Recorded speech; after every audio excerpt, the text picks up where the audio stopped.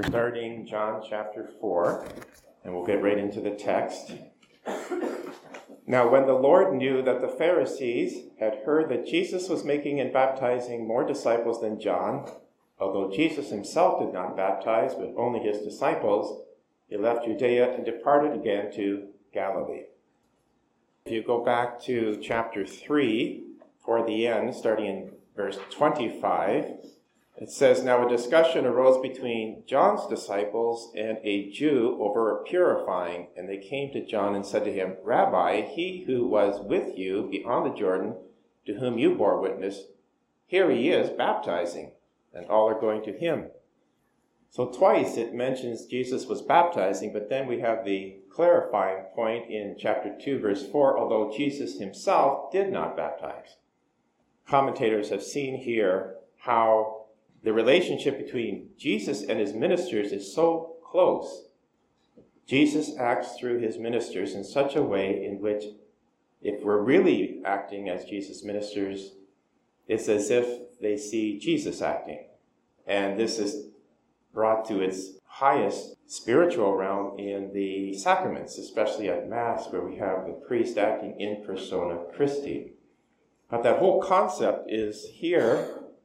It's a bit veiled, but otherwise, why would John make this point that, and he says it twice, that Jesus was baptizing, although not Jesus, but his disciples? So just a point for us to contemplate. Verse 3, he left Judea and departed again to Galilee. Verse 4, he had to pass through Samaria. Now, there was no physical necessity for him to pass through Samaria to get to Galilee. He was in the south. He was going to the north. And right in the middle of Israel, between the south, which is Judea, and the north, which is Galilee, is the land of Samaria. But Jesus could easily have skirted around Samaria, just gone up the coast, and not encountered the Samaritans at all. So the necessity here is not physical, it's spiritual. Jesus is going to fulfill the desires of his Father. So for him, it was necessary. He wanted to convert the Samaritans, and particularly this woman, for many reasons, as we'll see as the chapter unfolds. He came to a city in Samaria called Sychar, near the well that Jacob gave to his son Joseph. And that's in Genesis chapter 48, when Jacob bequeaths that land to Joseph on his deathbed. In verse 6, Jacob's well was there, and so Jesus, wearied as he was with his journey, sat down beside the well. It was about the 6th hour. There's a lot here. Whenever a well is mentioned in the Old Testament, particularly with the patriarchs, that is a meeting place where the women come out and gather the water. So if you want to meet your future wife, you don't go to a bar. You go to the well. With respect to the patriarchs, we have Genesis chapter 24, verses 14 to 16, where Abraham's servant finds Rebekah for Abraham's son Isaac to marry. How does he find that future spouse? He goes to a well. With respect to Abraham's servant, he asks Rebekah for a drink of water to find out if she's the one. Because he had previously prayed, Lord, help me find the appropriate spouse for my master's son Isaac. Let it be the woman who, when I ask for water, gives me water. Well, she not only gives him water, she also offers to water all his camels. So he knows right away that's the woman who has a servant's heart, even to the extent of sacrificing, because that would have been a lot of work for her to feed all his camels. Camels drink a lot. And then in Exodus chapter 2, remember the event where Moses killed someone in Egypt who had been abusing a fellow Israelite. He tried to hide the body, but it came to Pharaoh's knowledge. Moses now fears for his life. He flees to Midian, and he goes to a well. And there's some women there watering their flock. and he is met with other shepherds who try to drive off these women, and he defends the daughters that are at the well. And then they go back to their father, and their father says, well, why did you leave him out there? Invite him to dinner. He protected you. So they go get him, they invite him to dinner, and eventually the father, gives his eldest daughter to Moses as wife, Zipporah. All of these examples, there's also Jacob in Genesis chapter 29 meets Rachel at a well and at noon.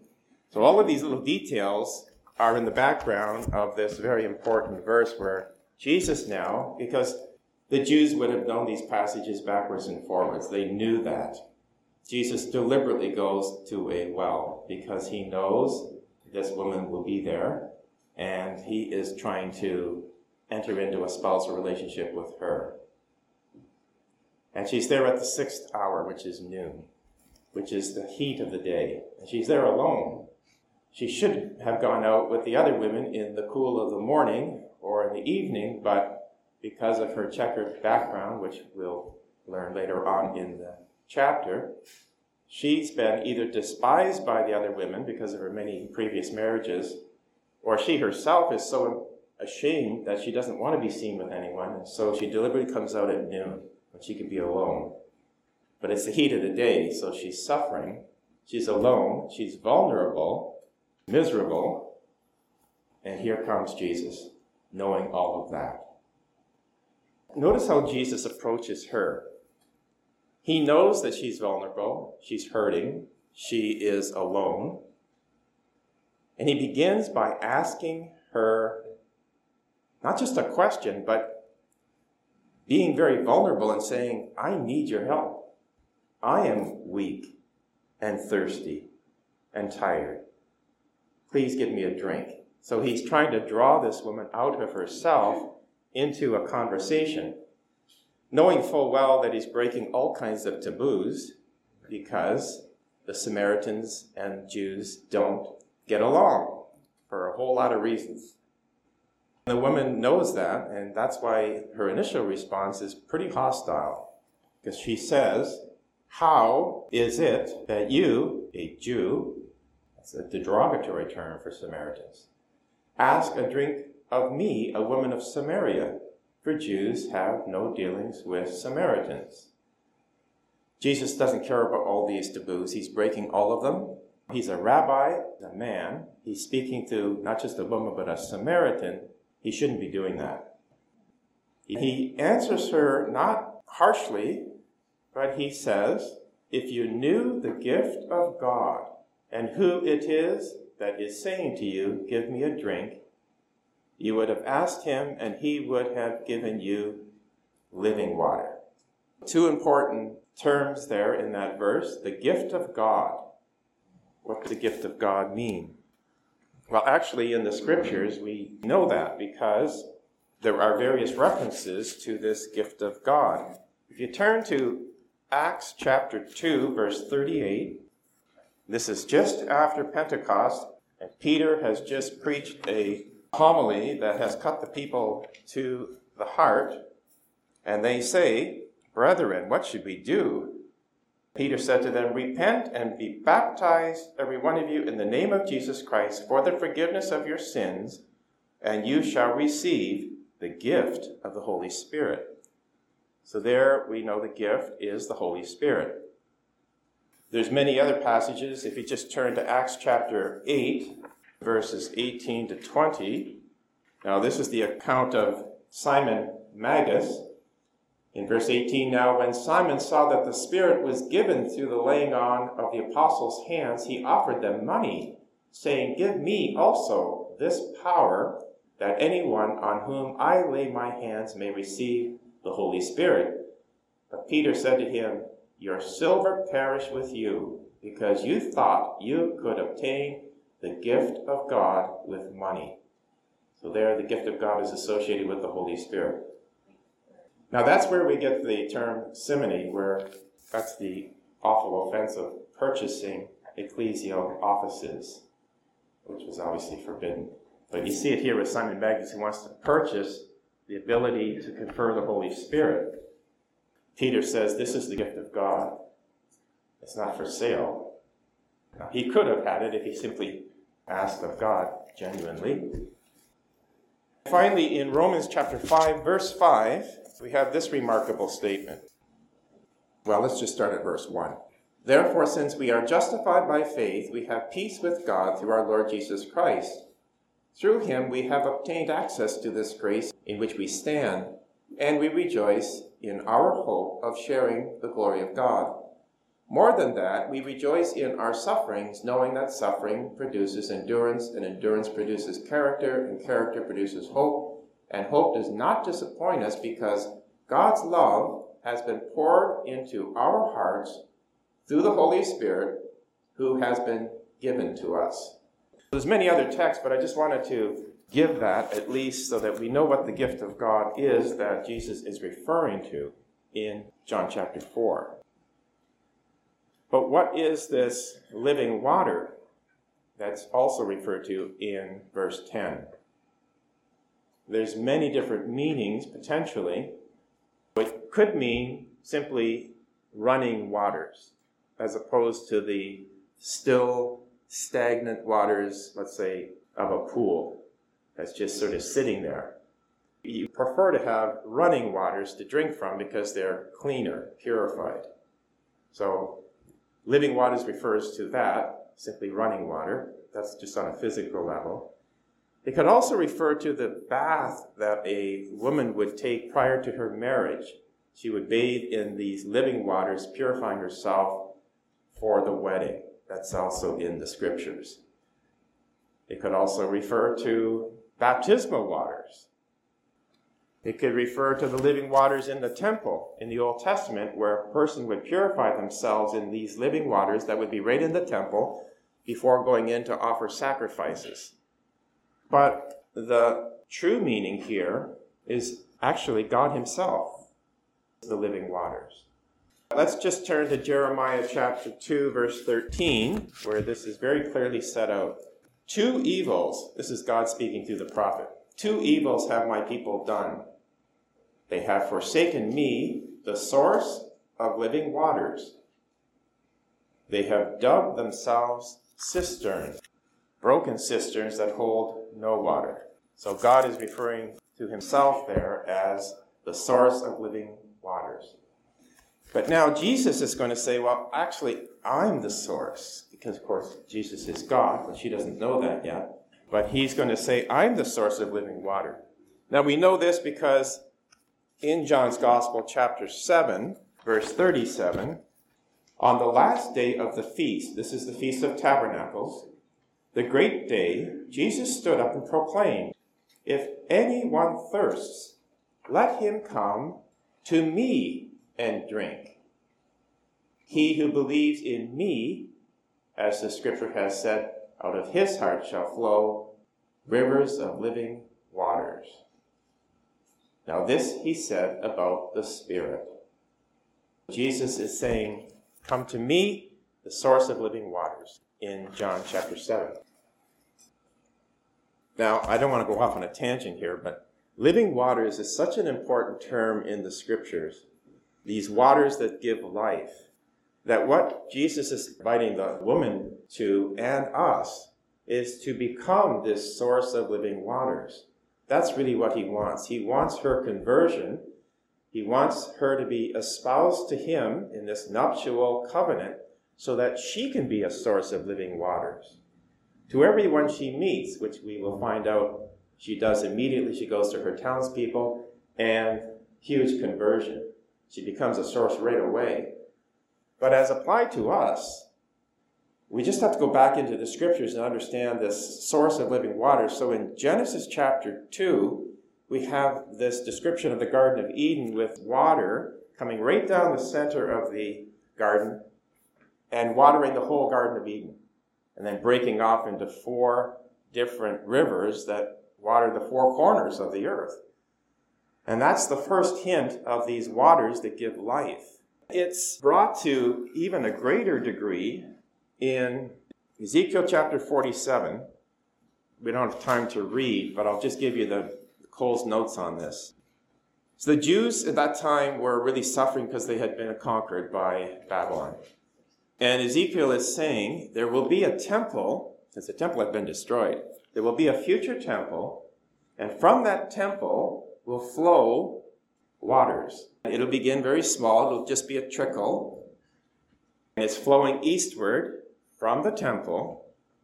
And remember how that goes? So it's just a trickle, and then it's measured. Ezekiel is standing in this little trickle. It then becomes ankle deep. When it's measured again, another 1,000 feet, it's knee deep, and then it becomes waist deep, and then becomes a flowing river that cannot be traversed. And it flows all the way down into the Dead Sea and gives life to that salt water that's dead. All kinds of life blooms. And on both sides of that river are these trees that give fruit abundantly. That is meant to be a prophecy about the future temple of God. Well, that's part of the living waters. So the question is, what about Christ on the cross who says, I thirst? And certainly he is thirsting for souls, as he is thirsting here in John chapter 4 for this woman's heart. But these living waters culminate on the cross where this spear is thrust into the side of Christ, and out from his side flow water and blood. And then Jesus breathes his last, which is the Holy Spirit. So we have the Holy Spirit, we have the waters of baptism that purify us for our nuptial union with Christ. And then we have the Eucharist. So that's the culmination of these living waters. But then you go all the way to the end of the Bible in the last chapter of the book of Revelation, chapter 22, and you have in the first verse this stream of living waters flowing down the center of the temple, this heavenly Jerusalem. And the tree of life that was in the Garden of Eden are on both sides of the river, and they just continually produce fruit and leads for healing of the people. So throughout the Bible, we have this whole progression of living waters.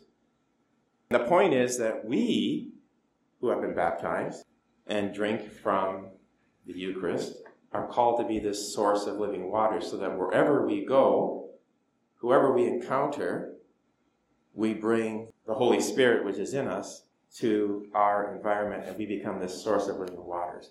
That's the heart of this chapter, and that's what Jesus is trying to get this woman to accept, and us too, because we can forget this and say, yeah, I was baptized as a child, but I no longer go to Mass.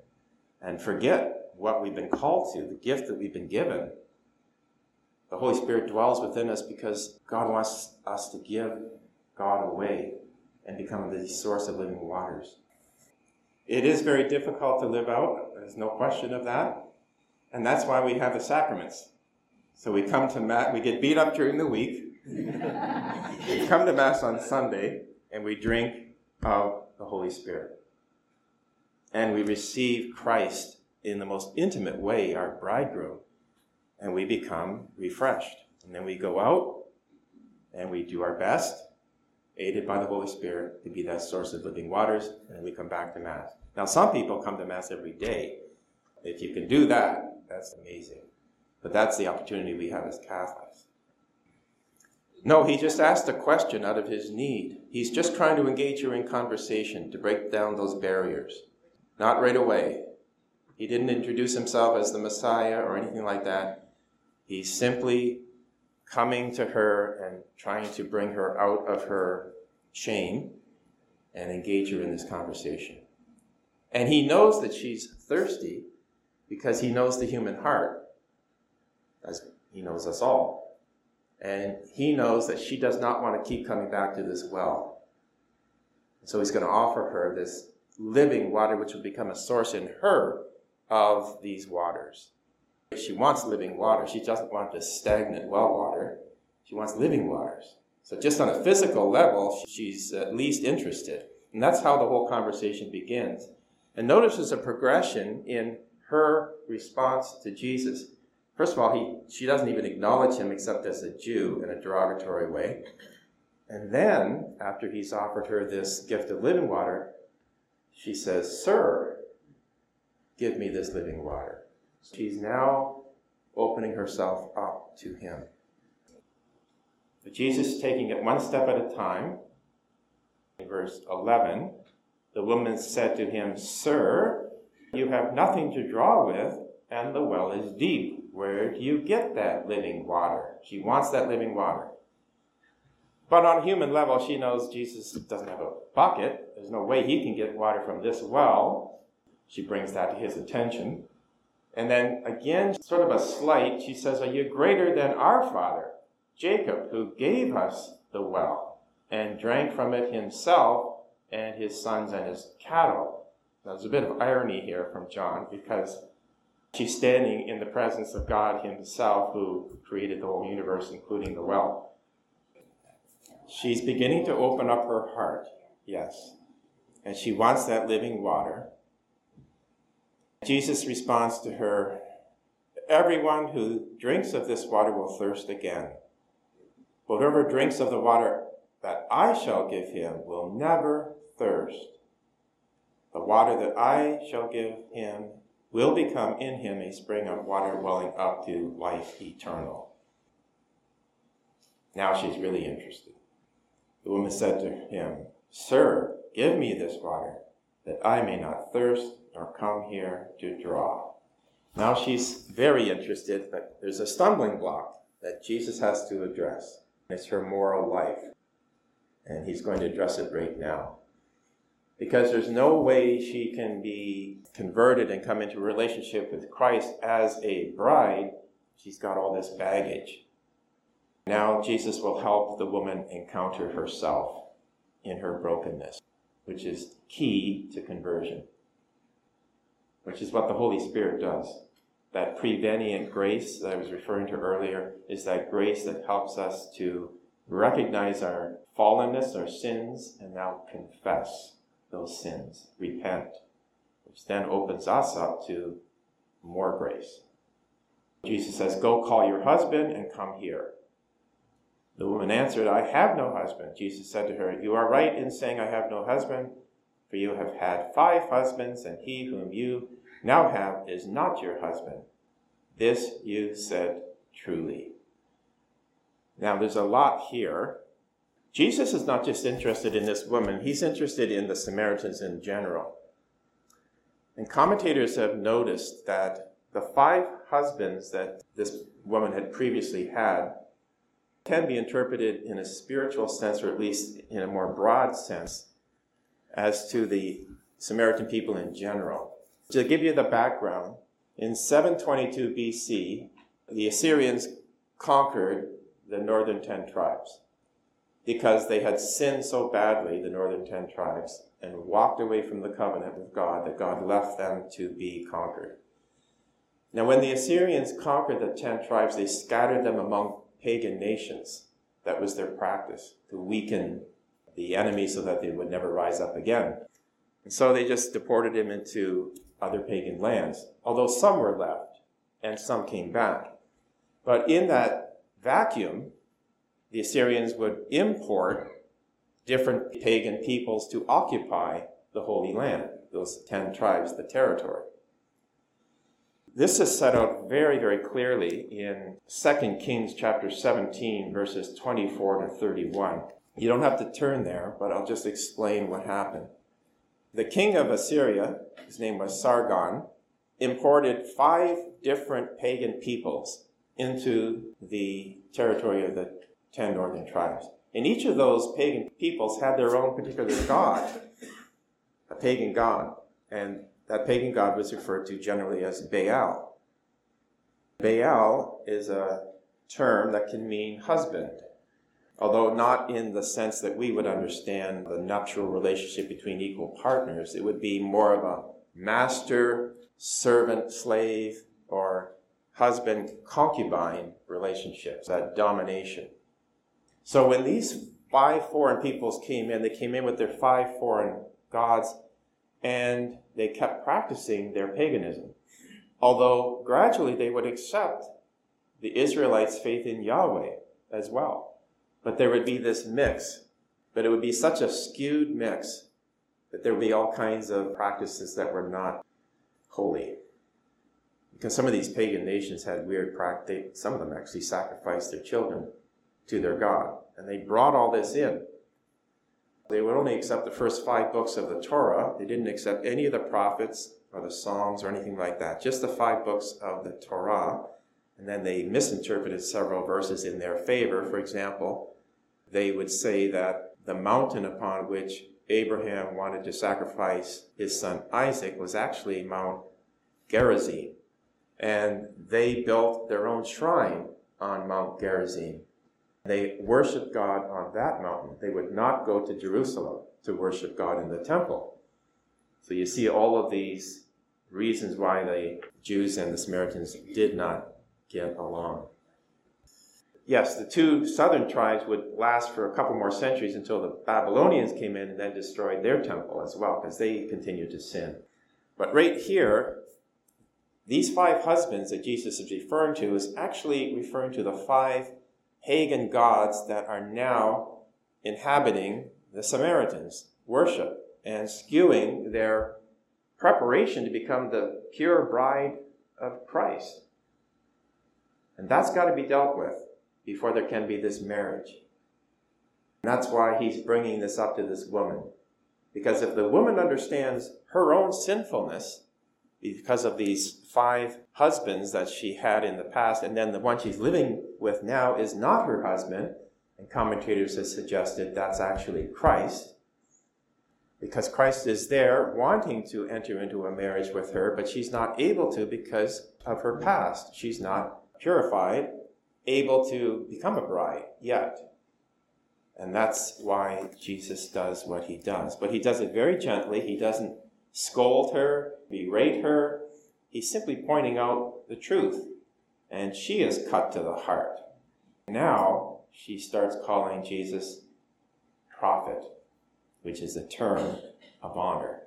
Now she's really interested in what this man has to say. The woman said to him, "Sir, I perceive that you are a prophet. Now she's going to change the topic here because she doesn't want to enter into her past. So she shifts the conversation. Our fathers worshipped on this mountain, and you say that in Jerusalem is the place where men ought to worship." She's introducing a theological dispute to skirt around her own past. And it's an important question because that's really what divided the Samaritans from the Jews. The Samaritans would not come to Jerusalem and worship with the Jews in the temple. And the Jews considered Samaritans unclean because of their association with their pagan gods. And so for Jesus even to ask this woman for a drink and to drink out of the same cup she's drinking from, that's just unheard of. She says, "Our fathers worshipped on this mountain, which is Mount Gerizim, and you say in Jerusalem that the place where men ought to worship is Jerusalem." Jesus said to her, "Woman, believe me, the hour is coming when neither on this mountain nor in Jerusalem will you worship the Father." Now here he's introducing a concept that was totally unknown. Worship the Father. And not at a confined place like a mountain or a temple built with bricks and mortar. No. The time is coming. The hour is coming. Notice the hour. It's a famous theme in John's Gospel, which refers to Jesus' passion, death, and resurrection. That was the same hour that Jesus referred to when he was changing the water into the wine. Verse 22, "You worship what you do not know. We worship what we know, for salvation is from the Jews." Now that's true, because the Samaritans were so skewed in their worship, this intermixing of pagan idolatry into their worship, they did not know God. At least the Jews had the covenants. They weren't keeping it, but they understood the covenant. And they had the prophets, which the Samaritans rejected as uninspired. They hated each other. I know. But they were forced. Well, but they intermarried with these pagans and accepted the worship of pagan gods that they brought in. So there was hatred there. But the hour is coming, this is verse 23, and now is when the true worshipers will worship the Father in spirit and truth. For such the Father seeks to worship him. Now there's a veiled reference here to the Trinity, because you've got the Father in the Spirit, so you've got two persons right there, and truth. Well, Christ is the truth, as he says, I am the way, the truth, and the life. So true worship will be worship of the Trinity, which again, the Samaritans have no idea about. Then he says in verse 24, God is spirit, and those who worship him must worship him in spirit and truth. What does that mean, worship in spirit and truth? It certainly means not to worship confined to a particular mountain or a particular place or the Jewish temple of animal sacrifices, that's for sure. But does it simply mean this interior feeling? No, because Jesus has already told Nicodemus that you must be born again of water and the Spirit. You must be baptized. So there's baptism. And then he will, in John chapter 6, tell the disciples they must eat his body and drink his blood. So it's not just a pure interior, we're all church without any particular denomination type of concept. Yes, it is. So you've got to worship the Trinity in spirit and truth. But now, let's just turn to Ephesians chapter 2, verse 17 for a second, because here I think we need to really understand what's going on. This is Paul speaking about Christ. And he came and preached peace to you who were far off, and peace to those who were near. For through him we both have access in one Spirit to the Father.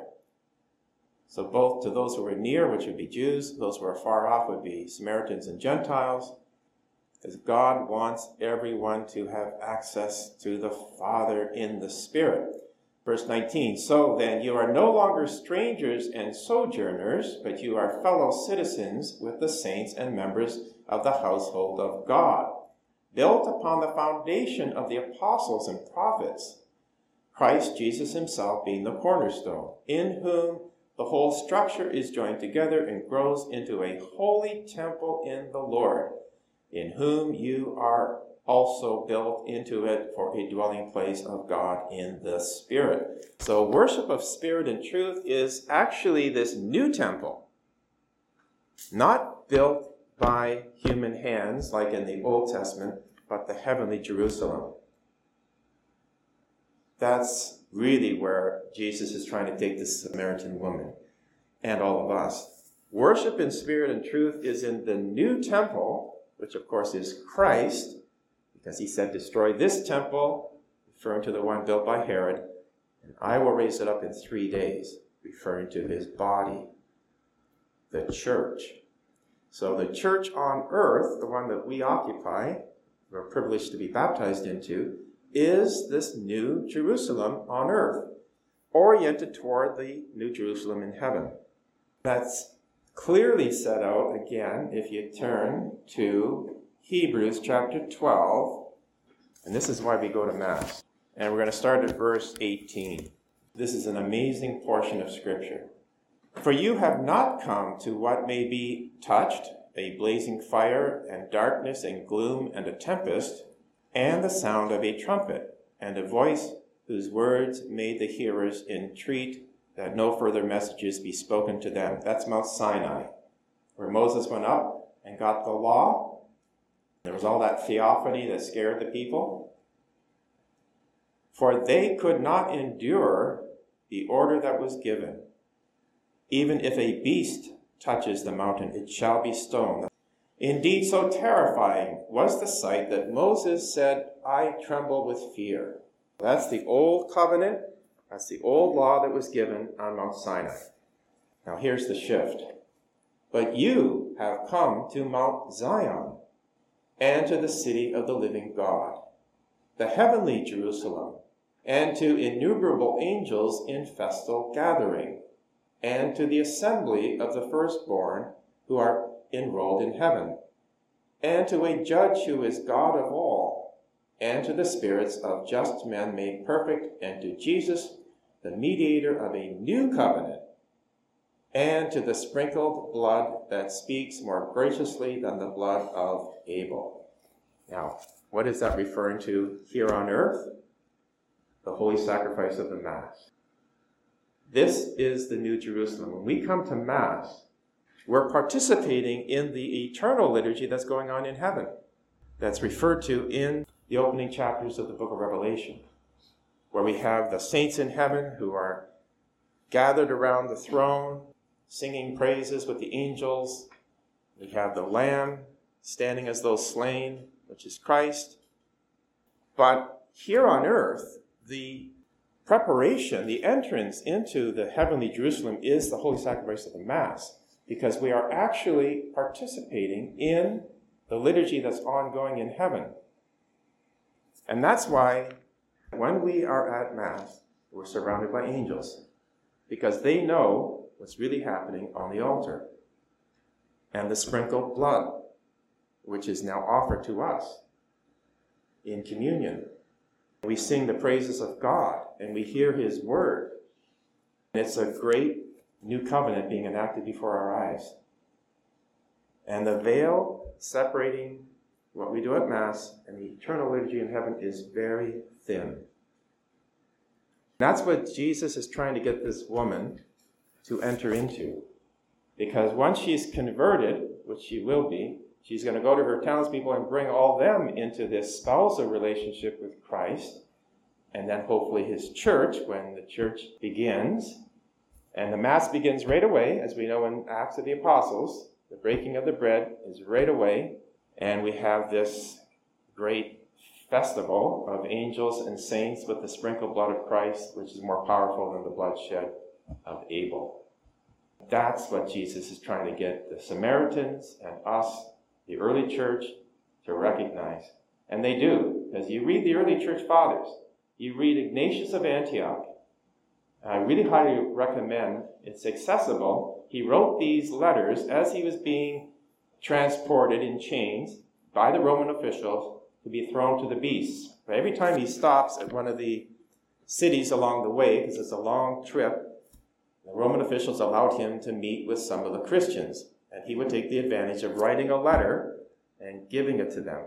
And these letters, he sets out very clearly, this is so early, that the Eucharist is what he's actually participating in, because he's going to lay down his body, St. Ignatius. He wants to be fed to the lions, because that's when he truly becomes who he was meant to be.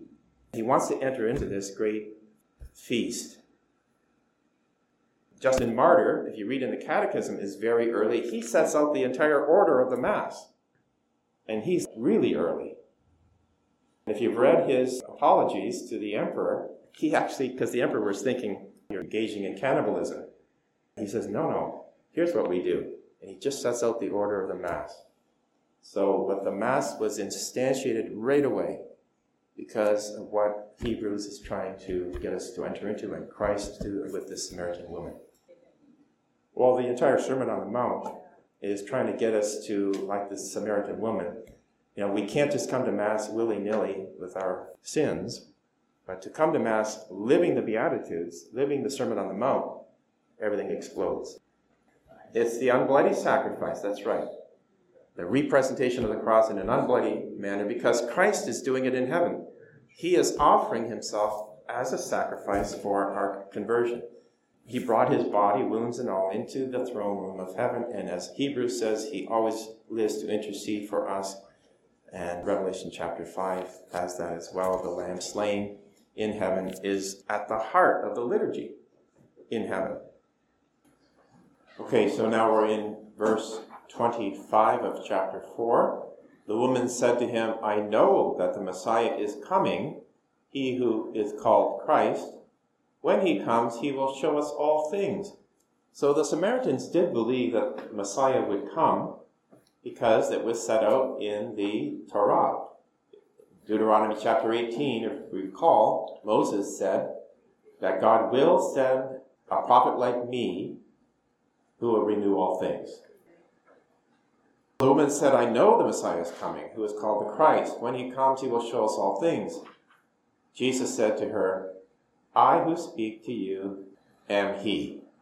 Now there you've got the full revelation of Jesus, the great I am, which comes from the Old Testament, book of Exodus, when at the burning bush, remember the scene, when Moses was at the burning bush and he went to investigate, and the voice came from the bush saying, take off your sandals, this is holy ground. Moses said, well, who are you? And then we have the great revelation, I am who I am, which is Yahweh. But that's what Jesus is now telling this woman. He is Yahweh of the Old Testament. He is God. Now that's an amazing revelation that he makes to her.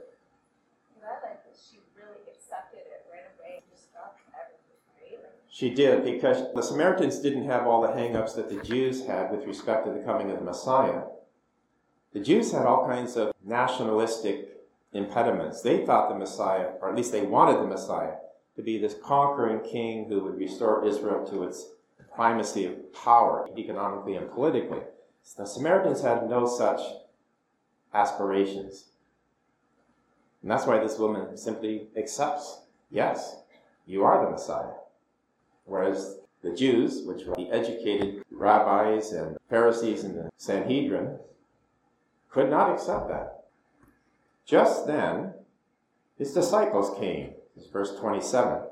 They marveled that he was talking with a woman, but none said, what do you wish, or why are you talking with her? So the woman left her jar and went away into the city and said to the people, come and see a man who told me all I ever did. Can this be the Christ? They went out of the city and were coming to him. So notice, once she understands that he is the Messiah, she's ready to tell everybody. No hang-ups there.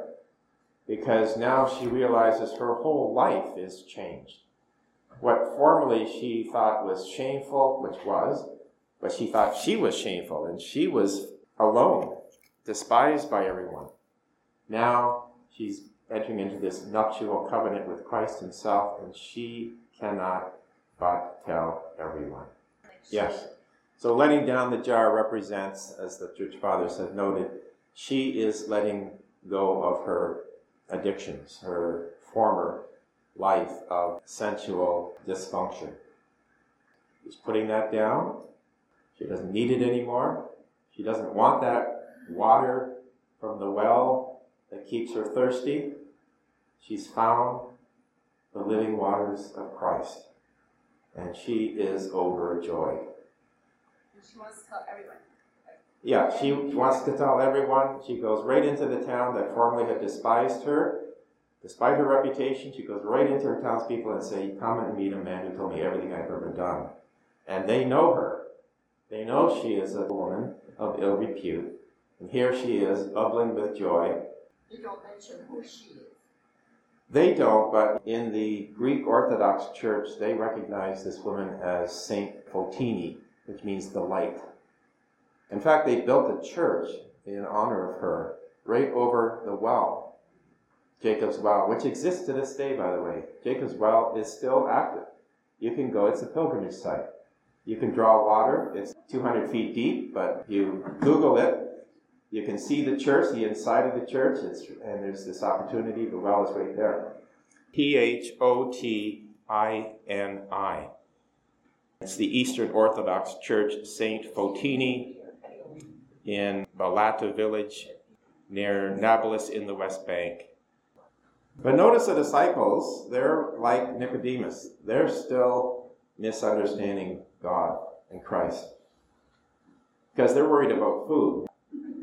She's going to tell this whole townspeople about Christ, and they got out to buy sandwiches. I mean, that's the state of their conversion, because they've got all these hang-ups. And so they say to Jesus, Rabbi, eat. But he said to them, I have food to eat of which you do not know. So the disciples said to one another, has anyone brought him food? Jesus said to them, "My food is to do the will of him who sent me and to accomplish his work," which ultimately will be at the cross when he lays down his body and opens his side and feeds the world with his body blood and breathes the Holy Spirit. Now we come into this great portion of the story. In verse 35, Jesus says, "Do not say there are yet 4 months, then comes the harvest. I tell you, lift up your eyes and see how the fields are already white for harvest. He who reaps receives wages and gathers fruit for eternal life, so that the sower and the reaper may rejoice together." Now, let's just turn, if you got the Old Testament, to Amos chapter 9, verse 13. And this is God speaking through the prophet. "Yes, days are coming, says the Lord, when the plowman will overtake the reaper, and the vintager him who sows the seed. The juice of the grapes shall drip down the mountain, and all the hills shall run with it." What Jesus is saying is that don't think the harvest is 4 months in the future. It's now. He gives the example because the same day that he converts the Samaritan woman, he sows the seed, she's already reaping the harvest. She goes to her townspeople and brings in the whole town. The sower and the reaper rejoice together. That's what Jesus wants from all of us. Now again, it's not easy, but he's saying don't think that we've got time to convert our neighbor. The time is now. And with rivers of living water flowing from us, nourished by the sacraments, there's no reason why we cannot or should not take that sense of urgency and bring it into our whole, make it the center of our lives. He's saying, I want you to evangelize, which is why the popes since Vatican II have written encyclical after encyclical about the new evangelization and what we're trying to, all the families of parishes. This was one of the 2 main reasons Bishop Fabro enacted the family of parishes. One, because we're running out of clergy, but secondly, because the new evangelization needs to be revved up. And the way to do that is to bring separate parishes together to collaborate, use best practices, use each other's resources, find out each other's charisms, which is why we're running the charisms program, which is starting again, if you haven't done it yet. To find out what our particular gifts are that we've been gifted in baptism so that we can evangelize. Because if you're using the particular charism, then your evangelization is going to be very effective. If you have the gift of hospitality, for example, you can evangelize using that gift. If we could make our parishes welcome centers, when people come into Mass, they feel welcomed. They're greeted, they're embraced, because the fields are white for harvest. That's what we're judged on. That's what we're going to be judged on. The Catechism is clear on that. Whether we've evangelized, whether we've taken the risk, stepped out of our comfort zone, and invited people to come in. 1 Corinthians chapter 3, verse 5. Now, Paul is addressing a problem that's arisen in the church at Corinth, where there's a bit of division. "What then is Apollos, and what is Paul? Servants through whom you believed, as the Lord assigned to each. I planted, Apollos watered, but God gave the growth. So neither he who plants nor he who waters is anything, but only God who gives the growth. He who plants and he who waters are equal, and each shall receive his wages according to his labor.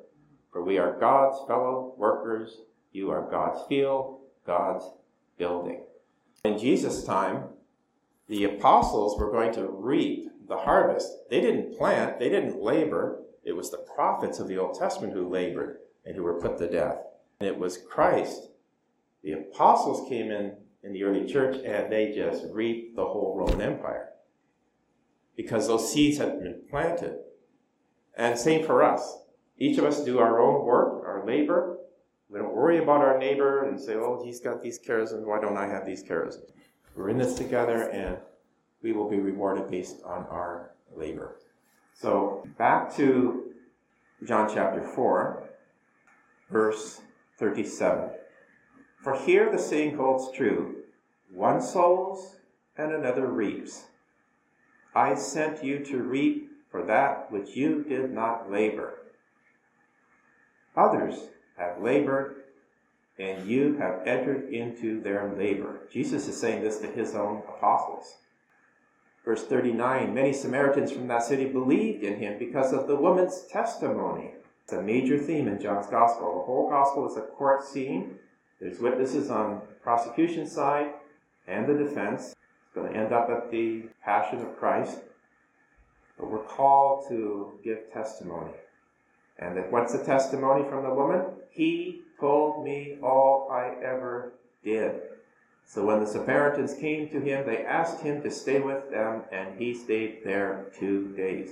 This woman, this Samaritan, is not only a converted sinner, she is now an apostle, like Mary Magdalene. I have seen the Lord. That's what we have to say. Our testimony is, well, how has Christ worked in my life? How has he changed me? This is why I go to Mass. To be a witness means you have to have some kind of personal eyewitness account. So when someone asks us about the faith, just to say, well, I've read somewhere, or someone told me about the Mass. No. This is what I have encountered. This is what it means to me. God worked in my life. Witness means martyr. It's the same translation. And today, to be a witness, to tell people what God has done in my life, well, not everyone's going to accept that. But it's a testimony. Yeah, be willing to be a follower of Christ. Right. In verse 40, when the Samaritans came to him, they asked him to stay with him, and he stayed there 2 days. These Samaritans who hate the Jews now are asking Jesus, who is a Jew, to stay with them 2 days, which means he would have to be actually staying at their house, eating their food. So they're transformed, these townspeople, because of what the woman said.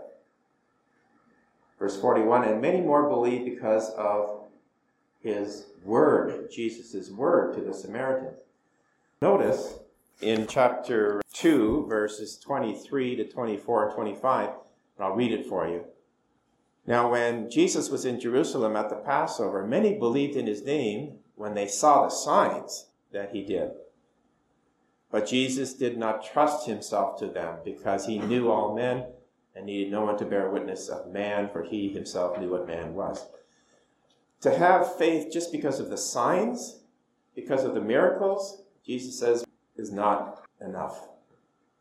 But to have faith because of the word that the Samaritan woman now has received, that's going to be a faith that's going to bear fruit. And that's what Jesus is saying. Sign of Jonah. Yeah. Because the Pharisees keep asking for more signs, because they're not satisfied with what they've seen.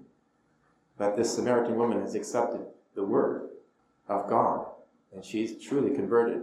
And then the townspeople say, it's no longer because of your words, they're referring to the words of the woman, that we believe, for we have heard for ourselves. So now they've heard God's word, and they accept Christ. And we know it, that indeed this is the Savior of the world. Now the whole townspeople are calling Jesus Savior of the world. We have this progression from, you're a Jew, what are you doing asking me questions, to sir, to now I know you're a prophet, to the woman saying, you are the Christ, and now we have the townspeople saying, you are the Savior of the world. So this whole progression from darkness to light. Just like Nicodemus going from darkness to light. That's a common theme in this Gospel of John, and what we're called to as well. So we'll end there, because the next part of this chapter takes into account the healing of the official son, and it's past 11:30, so we'll pick this up next Monday.